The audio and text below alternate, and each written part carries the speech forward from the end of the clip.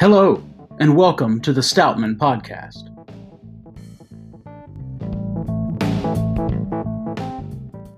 I am Colton Guffey, and here with me is Matt Huff. How are you, Matt? Hello. I'm doing well, Colt. How are you doing? I'm doing well as well. It feels good just to be doing this with you, to be honest. It does.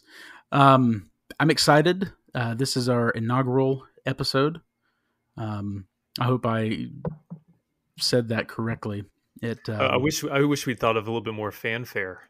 You know, we could have cued to a kazoo or something. Yeah, I was thinking more of hiring a mariachi band. Because nothing says first episode of a podcast like a mariachi band. For That's sure. a natural choice. It is. Yeah, I like going to restaurants and hearing them, but that's not what we're talking about today. No. Today, we're talking about why we're even making a podcast. And for anyone out there listening, you may be wondering, why should you continue to listen to this podcast? And this isn't us trying to sell it per se. It's more of just explaining why we think this is something that is needed. So first off, I think the first question that we should answer is, why Stoutman? So why Stoutman? Well, let me give you the definition of stout first, because I think we all know the definition of men. Actually, I think that needs to be clarified a little bit as well. Although, I was about to say, I don't know if we live in an era where that can be assumed any longer. Very true. But you and I both are male, and a lot of the things that we will be talking about, a lot of the subjects will, I'd say, maybe lean a little bit more towards the masculine side. But a stoutman, I don't see men as necessarily being male. I think men can be seen as humanity as a whole. When you learn mankind, yeah, exactly. Whenever you learn the ancient languages, usually you see that man and mankind can both come from the same word, And so as we start this podcast, this is not just for men only, although a lot of it will be slanted that way. It is for mankind in general, because we'll be speaking about a lot of general truths, truths that most everyone can partake in, which is the subtitle, I guess, a podcast for partakers, which we'll get to that a little later on. But it's filled with truth that we believe comes inherently in nature from the Creator himself. So we will be looking at truth that comes from Scripture, and just knowing that everything that we discuss is all geared towards all comes from the understanding that Christ is the basis of all truth. And so When it comes to that, that includes everyone, not just males. So let me give you just the definitions here of what a stoutman is, and then Matt, I'll let you kind of add to it, because I know you have thought a lot about this as well. So, I'll give you a little bit of history. So several years ago, I was wanting to get together a group of guys, and it was an online discussion group where we could discuss like-minded things, but they were the deeper things in life, the more intellectual or philosophical or ethical. Basically, a group of guys that could talk online about things that mattered in their lives, and for us to encourage each other to lead more stout lives. At that time, I hadn't thought of stout yet. And so I was trying to think of a good, catchy name, and my wife, who was not my wife at the time, suggested the word stout. And at first I took a bit of an offense to it because I thought she was playing off of me being short and stocky. And I was like, stout, come on. And then I thought about it a little longer, and I was like, you know what? Stout makes sense. And here are some definitions of what stout means. Number one, bold, brave, or dauntless. Next, firm, stubborn, resolute. Stubborn a lot of times has a bad connotation to it, but when you think of stubborn meaning in the sense of conviction, I think it's great. I think stubborn, when you believe something and you're going to stick to your guns, I think that's a very good thing. Lastly, forceful, vigorous. And then, as a noun, a dark, sweet brew made of roasted malt and having a higher percentage of hops than porter, or a porter of extra strength. That's the definition we'll be working with. Exactly. We are personified beer, both of us. Kin to the porter. Yeah. We fermented too long, and we have reached sentience. So, but yeah, this idea of the stout life is really where the Stoutmen came from. It originally started, the name of the group was the Stout Thinkers Society. And when I pitched the idea to you, you said, well, that name is a bit on the nose. And I was like, okay, well, again, I took slight offense because I'm very sensitive. I'm just kidding. But eventually, we kind of settled into Stoutmen. And I like that because it does have a universal feel to it, but a very pointed feel of what we are trying to accomplish in our own lives, that we're learning from those in the past, learning from humans throughout history, learning from scripture, learning from nature, learning from our friends and fellows around us, that we're all striving to become Stoutmen, where we are bold, where we are brave, dauntless, firm, but resolute, and also vigorous. You know, we if we believe something and if we know something is true, then we want to be forceful, because it is worth being forceful on. And so, Matt, would you have anything that you'd like to add to that? Yeah, well, I love all of the definitions and how they apply to the way that you've thought about this for the last several years. But also, I think this is just something that's been in your heart as long as I've known you. I don't, probably not in a way that you could have just articulated, but I think there's a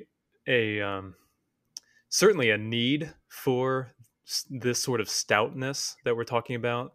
And I'll kind of, I'll, if it's okay, I'd love to articulate how, my own approach to what you've talked about. But I think there's a need for it, but also I'm suspicious that there's a deep ache for it. And not just in young men. You know, what you were saying, Stoutmen is really an invitation to all mankind. So it's not a masculine project necessarily. It's more of an invitation, I think. Like what the subtitle says, it's a podcast for partakers. It's an invitation for everybody to dig deep, to drink deeply of the blessings of God, and just to how the ancients would have Mount Parnassus and all these these great ascents that they would have. They would climb upward to the heavens and up to the muses. I think there's something noble in that effort, but I also think there's something generally in our culture today that is just dying for depth and substance and richness. I think a lot of our current obsession with instant gratification and social media and instant feedback, and the quick the top 10 lists and the quick BuzzFeed surveys, and like all these ways of knowing yourself that Socrates would have just thrown up about. It's like this is my my pop Enneagram quiz that will tell me everything that's wrong with my soul. It's Yeah. like not Oh, I'm Hermione from Harry Potter. that's what it is. That's what this deep, unabashed ache in my soul is about. I hadn't discovered which Harry Potter character I am, or why my soul is magenta. Um, I think there's this deep ache for substance and depth in our relationships, in our personal lives, but most importantly in our souls, and that that kind of ache, Augustine talks about that, where that kind of ache is only satisfied in God. Our hearts are restless until they find their rest in Him. And so I Yeah. think calling mankind, men and women, to this stout life, the stoutman, um, it's good news of great joy, which shall be for all men. That there's good news that you and I are living in, that Christ is risen and He has given us all things richly to enjoy. So go enjoy it, go do it. So I think this podcast, the way that you've conceptualized it, has been a blessing for me to be, on the receiving end of it, of your idea, and to be in partnership with you on this podcast for it, because I think every episode would be an occasion to remind whoever's listening, men, women, boys, girls, that life is meant to be lived, and lived deeply and fully, but worshipfully. That the stout life is a God glorifying life. It Yeah. makes God look rich and deep and glorious. Um, Yeah, I Go agree. ahead. And I think so. The way that you were just talking about how it's a good reminder for us. I recently purchased Marcus Aurelius's Meditations, and I was looking at the introduction and I was reading it first. And what I found was if you're reading it, this is not something that Marcus Aurelius, the Roman emperor, uh, wrote for others to read. This was his own personal journal or his own personal notes and kind of life notes. And what the um, introduction writer was saying was that in it you'll read that Marcus Aurelius uses the second person singular a lot. He'll say you, and he's not necessarily being didactic, or being not didactic, but it's not an imperative to the masses. He's speaking to himself. And so as he's writing these, bits of wisdom or these instructions on how to live life, it's for him to look back on. He's writing to himself saying, do this. It's a good way to remind him about how he should live and what he should do. And for me, that is super important because I find in my own life that there are things that I believe and things that I know, or at least things that I'll claim to believe. And then I'll notice in my day to day life that I don't act like I believe them sometimes. Right. It's kind of like that idea. A friend of ours told me once. He said, they say that when you learn a new word, that once you use it 3 times, it's now yours, meaning it's actually like lodged itself into your, uh, you know, lexicon. So you will hear it more often in your own speech. I find that ideas work the same way, although you're not necessarily going to use them that many times, but just hearing something once, learning something, thinking something sounds really good. If it isn't actually put to practice, or if you don't meditate on it and remind yourself about it, there's a chance it may not stick. And so Right. this podcast for us um, is to help us both in our journey as Stoutmen, as well as to share and to hopefully encourage all of you who are listening as well. Amen. Yeah. Yeah, well, it reminds me, just when I was in high school. Yeah, I loved English class and I loved to read, um and I remember when I first heard about Henry David Thoreau, Yeah. and Walden, and the movie Dead Poet Society really popularized the famous passage from Walden where he talks about, he said, "I went to the woods because I wished to live deliberately." Mm. He says to suck out all the marrow of life. And I remember as a high school student, I imagine you and I both teach in school, so I imagine there might be Yeah. some people listening who are in high school. I remember being struck by that concept of, the carpe diem life, seize the day, Yeah. um, especially as it was articulated by Thoreau and some of the Romantics. And I remember being struck by that, but also wondering, you know, there seems to be this impulse that I had, and that I think many do, to live deliberately and to suck out all the marrow of life, and but also this sort of Christian conscientious uh, element that it was like, well, we're in the world but not of it, and so many things like what you eat and what you drink, and how you speak and what you do and when you do, so many of these things could be sinful. So there seems to be this caution and this hesitance to live deliberately, because you don't want to assume a sort of recklessness, but you still have this deep urge to live well and to live fully. And for me, that, as I grew up and as I grew in the faith, there was this real grace in what God had done in me to show that living deliberately the way that Thoreau was conceptualizing is only possible in Christ. That, apart from Him we can do nothing. And there are so many people, and we might have, over the course of the episodes, I'm sure we'll be able to talk about people in our lives or people we read who sort of embodied this. I think of Doug Wilson, who's the single greatest influence on me, um, Chesterton, some of these others who were able to embody a sort of Christian revelry or a Christian um, deliberateness to living fully. I just thought, what a great opportunity to connect what is sometimes an adolescent desire, to live the romantic life. You only live once, and have this sort of abandonment that you want to live with, and to connect the virtuous parts of that Yes. to their source in Christ and His joy.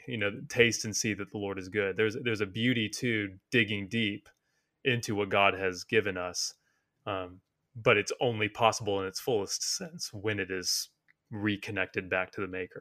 Yeah. And I think C.S. Lewis made a comment one time, and I was looking for the quote, but I can't for the life of me remember exactly where it or what book it is from, where he talks about some of the, I'm paraphrasing terribly, sorry, but the best moment is just, or some of the best moments are sitting with other men laughing, um, Yeah, smoking, yeah, and drinking, and just discussing serious matters. And when I say serious, for anyone who knows me, knows that serious is not the first adjective people use to describe me. Um, Usually, it's more of a silly goofiness. I fear to know what is the first adjective people use when they describe you. Depends on the person you talk to. Um, Yeah, I don't think any of us want to yeah, stout. But it's the idea of living life, of enjoying life, and that's one thing that I think that a lot of men in our generation um, were deeply impacted by John Piper's, I guess, revisiting and or yeah, I'm trying to think of a better way because I guess renewing Jonathan Edwards' theology in the masses, right? To where it was a more popularized thing, where he talks about um, that God is most glorified in us when we are most satisfied in Him. And so he Yeah. changes that, the chief end of man is to, what is it? Oh, great! I should have had this down. To glorify God and enjoy And Him forever. enjoy Him forever. And Piper changes it to glorify God and, by enjoying Him forever. Um, So good. yeah, and so this idea of life being something that we are to enjoy. And when you look at creation, okay, God didn't create and then say, okay, Adam, here's what I want you to do. I want you to just not focus on anything that I've done, but I want you to just sing these hymns over and over again. And that's all I want you to do. Okay, don't focus on the trees, don't focus on the animals. Even though I had you name them, that's all I wanted you to do. But God did quite the opposite. He said, I want you to work the field, to subdue the land. God created the garden for Adam and Eve to be able to enjoy it, gave Adam the task of naming the creatures. And what a beautiful thing that God gives us the creative action, uh, Right. that He gives us the ability to use what He's given us, and obviously to use it for His glory. And we see that Adam and Eve do not use what He's given them to His glory because they disobey Him. But the idea of it's here for us, and that when we use it properly and enjoy it, it is a good thing. The Yeah. world is still good. The things that come out of it are still good. The discoveries that humans have made throughout history are still good discoveries. Now there is things that are not good, um, but we can't shy away from the things that God has given us. And for me, I am really a classics and Christian studies teacher at my school. Um, a great book that you and I both have talked about the author, Louis. Oh, man, Louis is Marcos, right? Yeah. Yeah. Marcos. Um, uh, from Achilles to Christ is one where the subtitle is "Why Christians Should Read the Pagan Classics." And really, you can take that idea of, out of just pagan classics. The idea is that Christianity is not the only truth, but Christianity is the only complete truth. And that's one that you have to make sure you know what he's saying there. But Right. he goes into the fact that we can find truth, because if all truth is God's truth, then everyone in the common grace that God has given all of creation, they can still look for things and they can still understand things. They just can't understand it fully until Christ is there. So, Right. you know, did God have to write in scripture that trees grow from seeds and they need sunlight and they need water? No, that's something that God had for us to discover, right? And we have discovered these things. And so people throughout history, the mathematicians, they figured things out. But the complete truth is found in Christ. And so as Christians, we Right. have the absolute blessing and the treasure of being able to see the world and be a part of the world without being of it. And I know that that's not something that I want to sit here and say, oh, I've come up with the best interpretation of that. And that's that we get to see above the world. But in one sense, us being of the world, or excuse me, being in the world but not of it, means that we see Christ where others do not. We see the beauty of gardening because it's not just for our own um, sustenance, right? It's not just to make money, but it's to enjoy what the Creator has given us.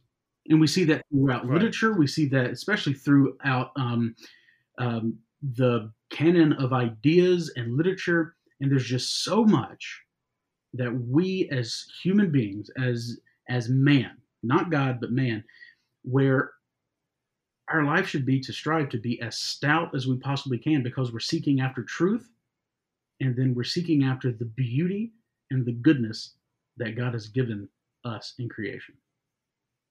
Right. Reminds me, I think a lot of this really turns on the notion of the incarnation. Yeah. Where it reminds me of John, where in the beginning was the Logos, the Word. In the beginning was the Logos, which is this, you know, overwhelmingly rich and powerful abstract concept. But then John says, and the Logos, everything that the Greeks were pointing toward, the ultimate order and word of all things, became flesh. Yep. Where what was abstract and in many ways ungraspable, Yep. came down and put on flesh, and he had a beard and a birthday and fingerprints. That it was. Doug Wilson talks about turning the soup into a stew. This idea where it got thicker, that the truth got That's good. thicker. Yeah. And I think in Colossians, where it says Paul tells us to put on Christ, there's another level of that thickening. Where Christ is, Christ is God made flesh who dwelt among us. And that we beheld his glory. We saw God in something physical. We saw God in the face of Christ. And in his fullness we have received grace upon grace. And then we put on Christ. That's another thickening. And Jesus and John tells his disciples to take heart. This sort of, be brave, be full hearted. Don't be cowardly. Don't be ashamed of the gospel. I've overcome the world. So I think the incarnation of Christ affords Christians to live in the flesh. And I want to use that phrase carefully, because I know there are so many commandments not to live according to the flesh. Yeah. So I'm not meaning that, but I'm meaning to live as the body of Christ. That we are pictures of the body of Christ, and that body of Christ was a real, breakable, resurrectable thing. And so that means our everyday living needs to be real and resurrectable. I'm coining a new word. I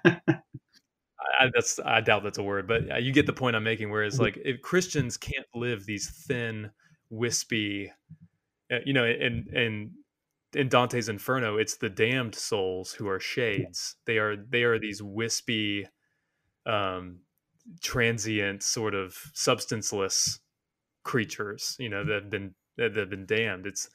It's the privilege of humans that we bear the image of God in the flesh, that we are incarnate. Well, and we get to imitate that in Christ. And the whole resurrection thing, I mean, the crux of Christianity is the resurrection of Christ. Without the resurrection of Christ, without the renewal, without the redemption, without the restoration of the physical body of Christ, Christianity is not true.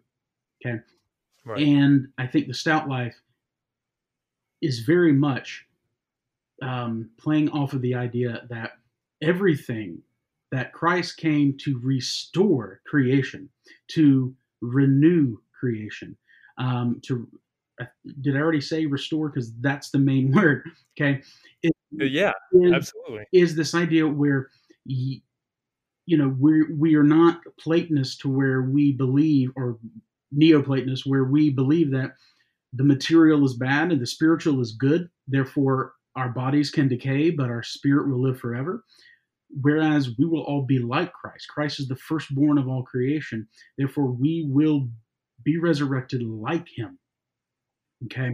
Amen. These are important, and this goes for everything in our lives. Okay. That's why, as Christians, the environment is an important thing. How we build society is an important thing. Why? Because we're living in the city of God, even though it is on the earthly city, as Augustine talks about. And so I think your whole point about incarnation and resurrection is so important to understanding why the Stout Life, why life is more than just living in moral, I guess, stress, meaning always trying to do the right thing. Now, I'm saying that as Christians, we should strive to glorify God in everything that we do.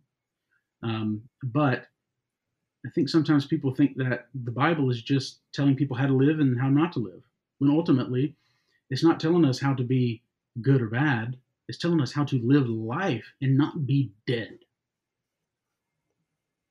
So good. So good. So, well, we basically, since this is our first podcast, we are going to split it up into two parts. The first part's going to be us talking about things such as this and going on about cultural things that are going along. And then the second half, we're going to be discussing something a little bit more directed, usually based off of something that we have read in preparation and discussing it specifically. So we're going to take a quick break, and then we're going to come back and we're going to be discussing The Strenuous Life, which was a speech given by Theodore Roosevelt. I believe in 1909. Is that it? Something like that. It's possible. Sounds right. All right. Well, we will be right back. Thank you. Welcome back. Still here with Matt Huff, and today we're going to be discussing and talking about The Strenuous Life, which is a speech given by Theodore Roosevelt. And I told you guys that it was 1909, and let me just double check that because I don't want to lie to you guys. 1905. So thankfully, I was able to fix that. It was a speech he made. Go ahead. It was a speech he made in Chicago that was considered by many to be the essence of his political as well as personal philosophy. Go ahead. Okay. Was he president yet, or was this before? I believe. Man, why are you going to ask me that? Sorry. Totally fine. Every U.S. history expert is just screaming at us right now. Yeah, they're like, "Come on, why are you going to talk about?" Well, now I have to double check because I am terrible on dates, both with women and. Well, I totally sprung that on you, so I feel bad. Totally fine. This was during his presidency, yes. Okay. Yes, which makes sense. Well, let me ask you that, because this was, Colt, you and I sat down to kind of, as we were mapping out the main line of this podcast and what we wanted to accomplish. I had not heard of this speech before. Mm-hmm. I had heard of this president, but I did not. I knew nothing of this speech, and so you recently pulled it out to read. And as we were talking about this show, it came about. I'm pretty sure it was your idea, but it came about to open with discussing The Strenuous Life by Theodore Roosevelt. So I want to ask you to spend a moment for our listeners answering this question. Why begin with Theodore Roosevelt? Why him? And then maybe if you want to segue into why this speech, and then maybe we can look at some lines from the speech or something. But why him and why this text? Well, I think Theodore Roosevelt his life has appealed to me for several years, and I'll give a little bit of credit. Well, not a little bit. I will give credit to my friend and fellow stoutman out there, Trevor, who several years ago, this was right after college, I noticed that he was reading The Rise of Theodore Roosevelt, which is the first of the Edmund Morris trilogy, or biographical trilogy of Theodore Roosevelt's life. And the more that I learned about Teddy Roosevelt, the more that I just respected him so much. And I think a lot of that comes from the fact that he's known as that quintessential man. Okay, I have read several articles. I've seen several YouTube videos talking about Theodore Roosevelt, and they're always titled something along the lines of "Why Teddy Roosevelt is manlier than you'll ever be." Um, and when you read it, you're like, man, you're not wrong. He does have what we in America typically think of the quintessential man. Um, he was a boxer. He was a hunter. Um, he was a lovable man. Like he was very jolly. Like you will see that there are tons of pictures of him out there where he looks super serious, but there are also a ton of pictures of him with this huge smile on his face, Yeah. always, always laughing.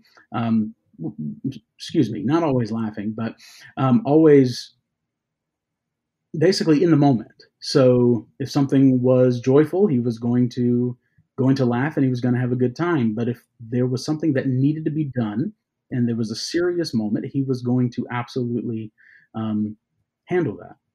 Um, and when you look at his life, especially before his presidency, the man did so much.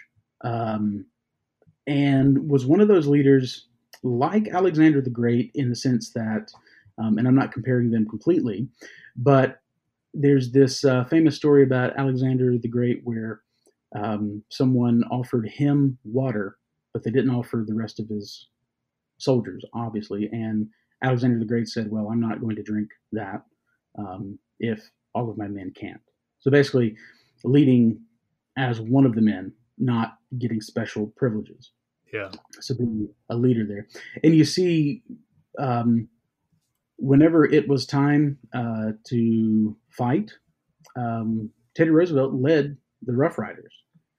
He didn't just sit back and just say, "Okay, you guys go in fight, and I'm going to handle it from here." No, he was right there, with them. And so, one thing that I like about Theodore Roosevelt, and if you listeners would like to read more about this, and you don't want to jump headfirst into the rise of Theodore Roosevelt, which is a pretty hefty book, I think around 800 to 1,000 pages, It's a is a book stout called. book. It really is. Um, is a book by David McCullough, who's a fantastic writer and very accessible. But he wrote a book called Mornings on Horseback, which are basically about the Roosevelts' life and their day to day life. And it really brings up that Theodore was born with severe asthma, like really bad, to the point to where his doctor was like, "You need to be in bed. Don't get up. Don't go about doing strenuous things." I mean, literally, don't do strenuous things. And we're talking about the speech, the strenuous life. Right. Um, He did not take that and advice. no, he didn't. To to the degree that he, in a sense, healed himself because he went out and he fought it. Um, did the stuff they're like, "You need to take it easy." He's like, "Well, I'm going to go climb a mountain," and that's what he did. Um, and just an amazing story of how, when you think about the life of Theodore Roosevelt, you never think sickly child, but he was a very sickly child. And the fact that he took that difficulty, that suffering, something that I mean, I have a headache and I'm like, see you guys later. I'm going to bed. Yeah. You know? I mean, that's it's very convicting for me, um, because he overcame that with basically saying, I would rather my life be short lived and fully lived rather than live a long life where I'm stuck in bed. Yeah. And just accomplished so many things, and really um, does embody that quintessential manly, I guess, earthly manly qualities. And so, those of us as Christians who were searching the stout life, I think that there's a lot that we can learn from the way that he thought and the way that he overcame things. Again, just because we read someone or we look up to someone because of certain qualities doesn't mean that we agree completely with them, obviously. Um, but Teddy Roosevelt is just someone who I've always, well, not always, but since I've been an adult, have looked up to quite a Yeah. lot. Well, let me ask you this, because I think I was unfamiliar with this speech. It's a great speech. You can read it, in a single sitting. Yeah. It's just really, really powerful. But I imagine. Let me ask you this. I imagine some people hear hear you and I recommending they read something titled "The Strenuous Life." Yeah. They might think, I'm all for, you partaking of the glory of God and so on, but strenuous sounds awful. So how It does. how do you think strenuous is an appropriate, or do you think it's an appropriate word to describe what we talked about in the first half of the podcast? Do you think strenuous just has bad connotations now? Um, is there something good in straining toward living this sort of life, or is that something that causes burnout and fatigue? Like how do you recommend readers read something about that is advocating for a strenuous life, especially in our current American lifestyle that's arguably too strenuous? Well, I think that is a difficult question, but I think the best thing to do anytime you ask about words and definitions, it's good to go to the actual source, especially since this is something that Theodore Roosevelt said. So I kind of want to read the very first, I guess, bit here, which I believe is a sentence, maybe two. Okay. Um, so he opens with the strenuous life. He says, I wish to preach not the doctrine of the ignoble ease, but the doctrine of the strenuous life, the life of toil and effort, of labor and strife, to preach the highest form of success which comes not to the man who desires mere easy peace, but to the man who does not shrink from danger, from hardship, or from bitter toil, and who out of these wins the splendid ultimate triumph. So I good. think, yeah, I think right there, before you get into the rest of it, he defines it not so much as just straining, but just the idea of working Yeah. and not looking for the escape. Um, I will be honest. One of the reasons why this is such an important work for me is not because it resonates with me in the sense that, oh man, I agree with him so much because I live my life like this. It's because I find sometimes that I do look for the easy way out. Yeah. There's some things where I will work my tail off. Sorry to use that cliche there. Sorry. But sorry, the teacher in me comes out and I'm like, oh, did I just say that? But it's something that really challenges me and it wakes me up and it makes me think about the men in my life who did not look for the life of ease. And I look at my father, who's one who did not look for the life of ease. I don't like the word lazy because I feel like lazy is the term you use until you get to the root of the actual issue. Yeah. Like, oh, well, you're just being lazy. Well, maybe they're actually just exhausted, or maybe they're rebelling against something, or maybe psychologically they're depressed. I mean, like lazy really is kind of a catch-all. So are you saying it's too vague of a word? It's too vague, but I think we use it because of ignorance. We don't know exactly what the issue is, and so I think laziness is a thing, but I also think that it's more than just one thing. So yeah. Um, but the idea that he talks about a little later on about if you are able to spend your time at ease, it's because there's been there is work that's been stored up, meaning you're taking a break because somebody else has worked and Yeah. lived the strenuous life. Right. And So so obviously, the strenuous life then is inevitable. Somebody is going to be toiling. yeah. You know, that's good. And as Christians, we know that after the Garden of Eden, after the fall, there is going to be toil. And so this is the life that we have to live. And so because of the stain of sin, we have to work and we have to work hard. And Paul tells us that, Whether we eat, drink, whatever we do it for the glory of God. Therefore, there's the command there to never give anything more than your your fullest. Right. You know what's interesting Um, though is that what you were talking about earlier uh, about Adam cultivating the garden is that after the fall, his work was cursed, and that by the sweat of his brow that he would yeah, he would till the soil and so on. But even before the fall, God gave him work that yeah, it was not um it was not the sort of toil that we think of now where it's like Ecclesiastes, where you're like striving after this vain chasing yeah, of the wind, like I rake the leaves this year and more fall down and I rake them again. It's like that yeah, kind of toil. But Adam in the garden reminds me of this sort of language that Roosevelt's talking about, where the life of toil and effort, of labor and strife, where yeah, I mean, God told them to be fruitful and multiply. That's fill the earth. That's work.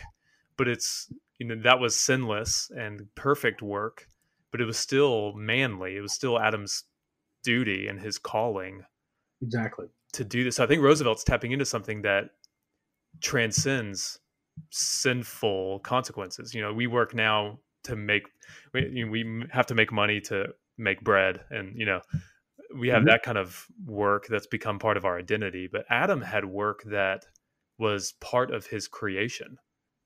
And I Yeah, think Christians, I love thinking of the strenuous life as something that is God honoring and something that is part of our design and not just a part of our economy. absolutely. Um, and when he speaks of it, so later on, he directly speaks to the American nation. So the next part that he says, and I'll just read this too, it says, a life of slothful ease, a life of that peace which springs merely from lack either of desire or of power to strive after great things, is as little worthy of a nation as of an individual. I ask Mm. only that what every self respecting American demands from himself and from his sons shall be demanded of the American nation as a whole. Yeah. And so, you know, this is not a patriotic um, episode here where I'm just talking about America, but I'm talking about more so community. The idea of, Jesus says to love your neighbor as yourself. And so, no matter what society we live in, and as Americans, we get to work and we get to provide for our families and we get to provide for others. But if we don't work, then someone else is going to have to do it for us. Right. Or not even for us. If we don't work, someone's going to have to do it for themselves. And as Christians, when you look at the book of Acts, they're all about living for each other Yeah.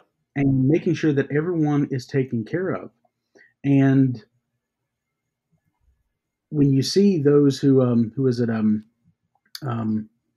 man, I should know this because I just taught the book of Acts last year. The two that basically worked, they sold their stuff, but they didn't give the church everything. Oh, is that And Ananias? Ananias, yeah, and Sapphira, yeah. Um, I mean, that was a big deal.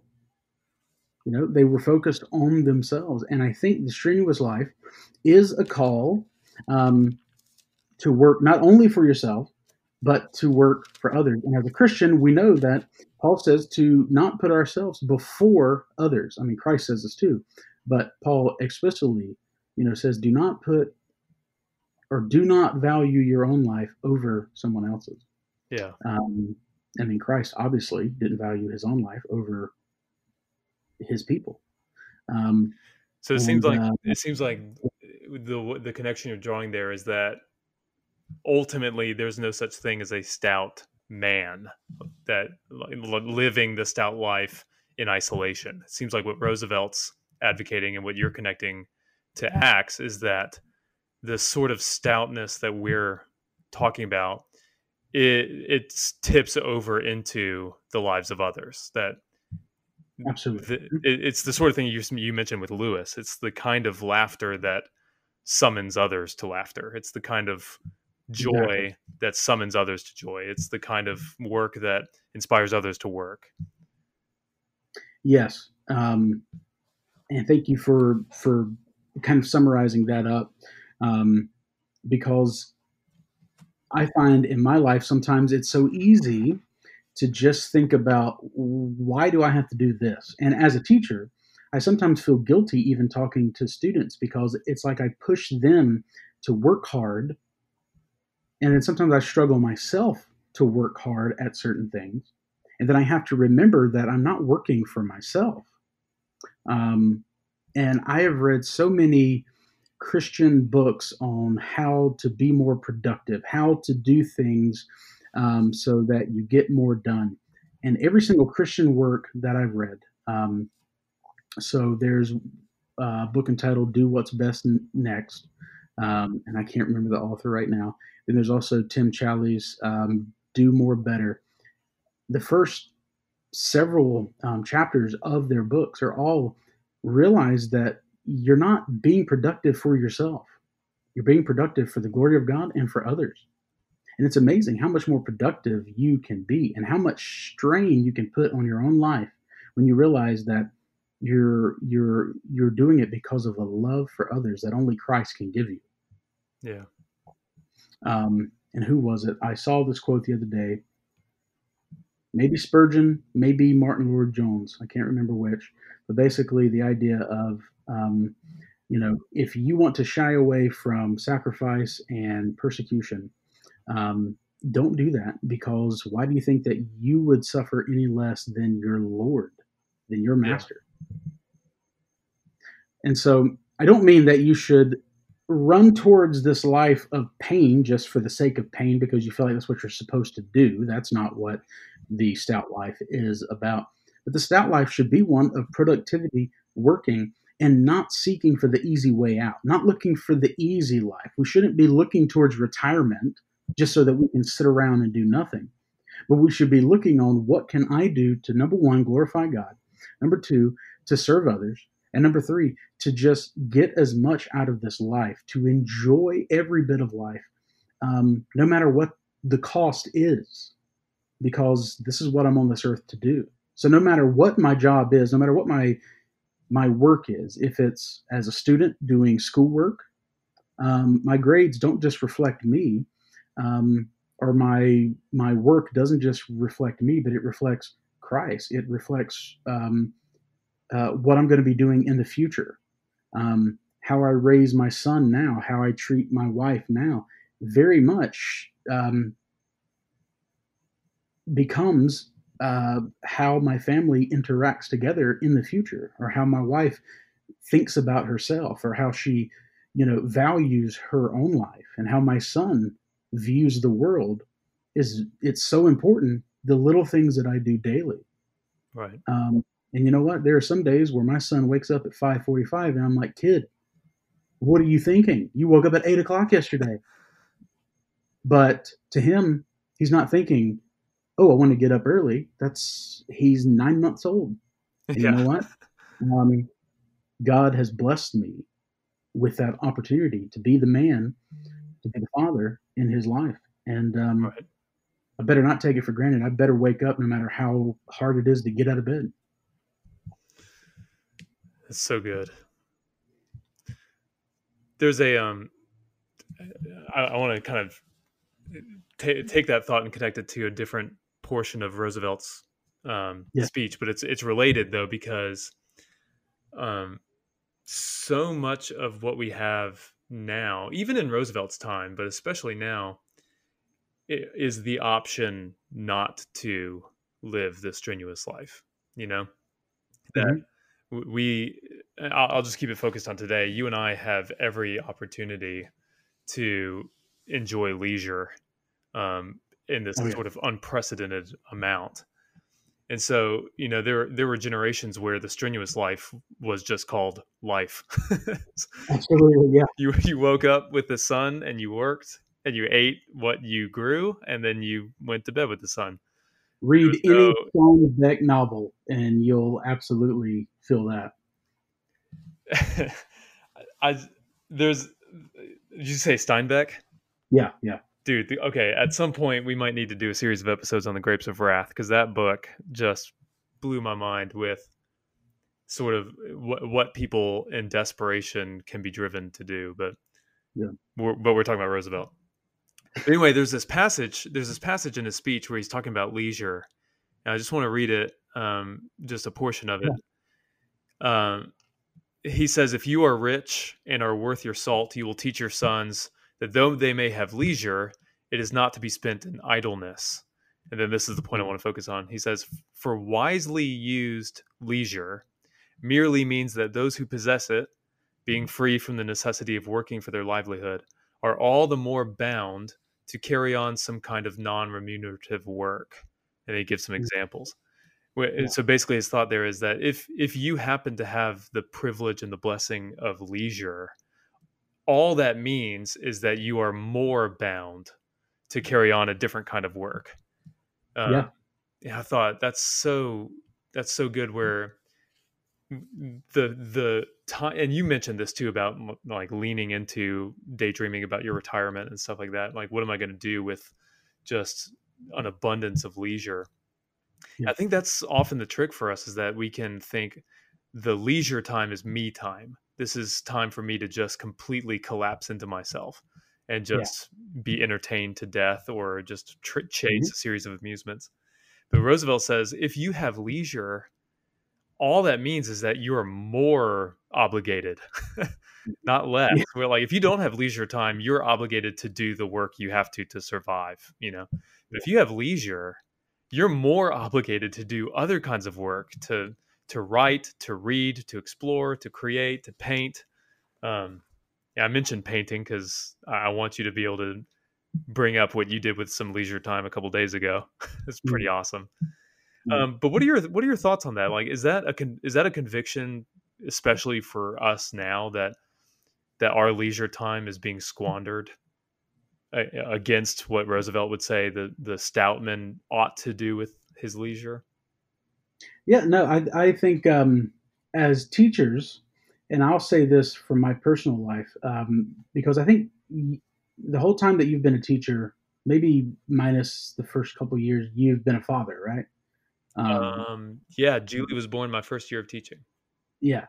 For me, I wasn't married, nor did I have any kids for my first, I think, 3 years of teaching. So summers were pretty much for me almost, well, not even almost. They were absolutely a very selfish time, where I would really just enjoy that time. Yeah, Um, and by enjoy, I mean selfishly enjoy, just a freedom. like indulge. Um, yes, absolutely. Dive into your hobbies. Do whatever you want because you don't have to work. I mean, I still worked a part time job, but it was a clock in, clock out. I don't have to think about it. And I know this summer, my wife has even commented, "Man, there's something always going on with school. You always have schoolwork." And that's a good and bad thing because the good is that, well, that means I've grown. That means that I've taken my job a lot more seriously than I did when I first started because I see the importance of where I've been placed. But then the bad thing is, well, let me make sure I'm not just focused on my work and I'm actually taking care of my family and spending time. Um, and I think COVID, this whole, no matter when you're listening to this, we're still in that, isolation time throughout America, where I think, people aren't going out as much. And so they're doing more at home and they're probably finding that they do have a little more free time. And something that I've learned from my school is, you know, are you redeeming your time? Are you using your time wisely? Um, there's this idea of the memento mori. Um, the You see in a lot of works throughout history, there's always a skull placed on desk, right? And I read this and really learned about this from Dr. Albert Mohler's book, The Conviction to Lead, where those are always there because people would have this this memory of death, that death is going to happen to us unless Christ comes back, and then the work's finished anyway. Right. But at least the work that we're in now. Um, the idea that we don't know when our time's up, and what we do is supposed to be for the Lord. And I struggled with a lot of anxiety and depression a couple of years ago, and I still have a little bit of the anxiety there, every now and again, but it's nowhere near as bad. But in those moments of anxiety where I thought that I was dying, you better believe that I was really questioning what I had done with my time. When things are good, I'm very selfish. When things get difficult, when there's struggles involved, when there's fear that life is coming to a close, and by fear, I mean, I'm being honest here.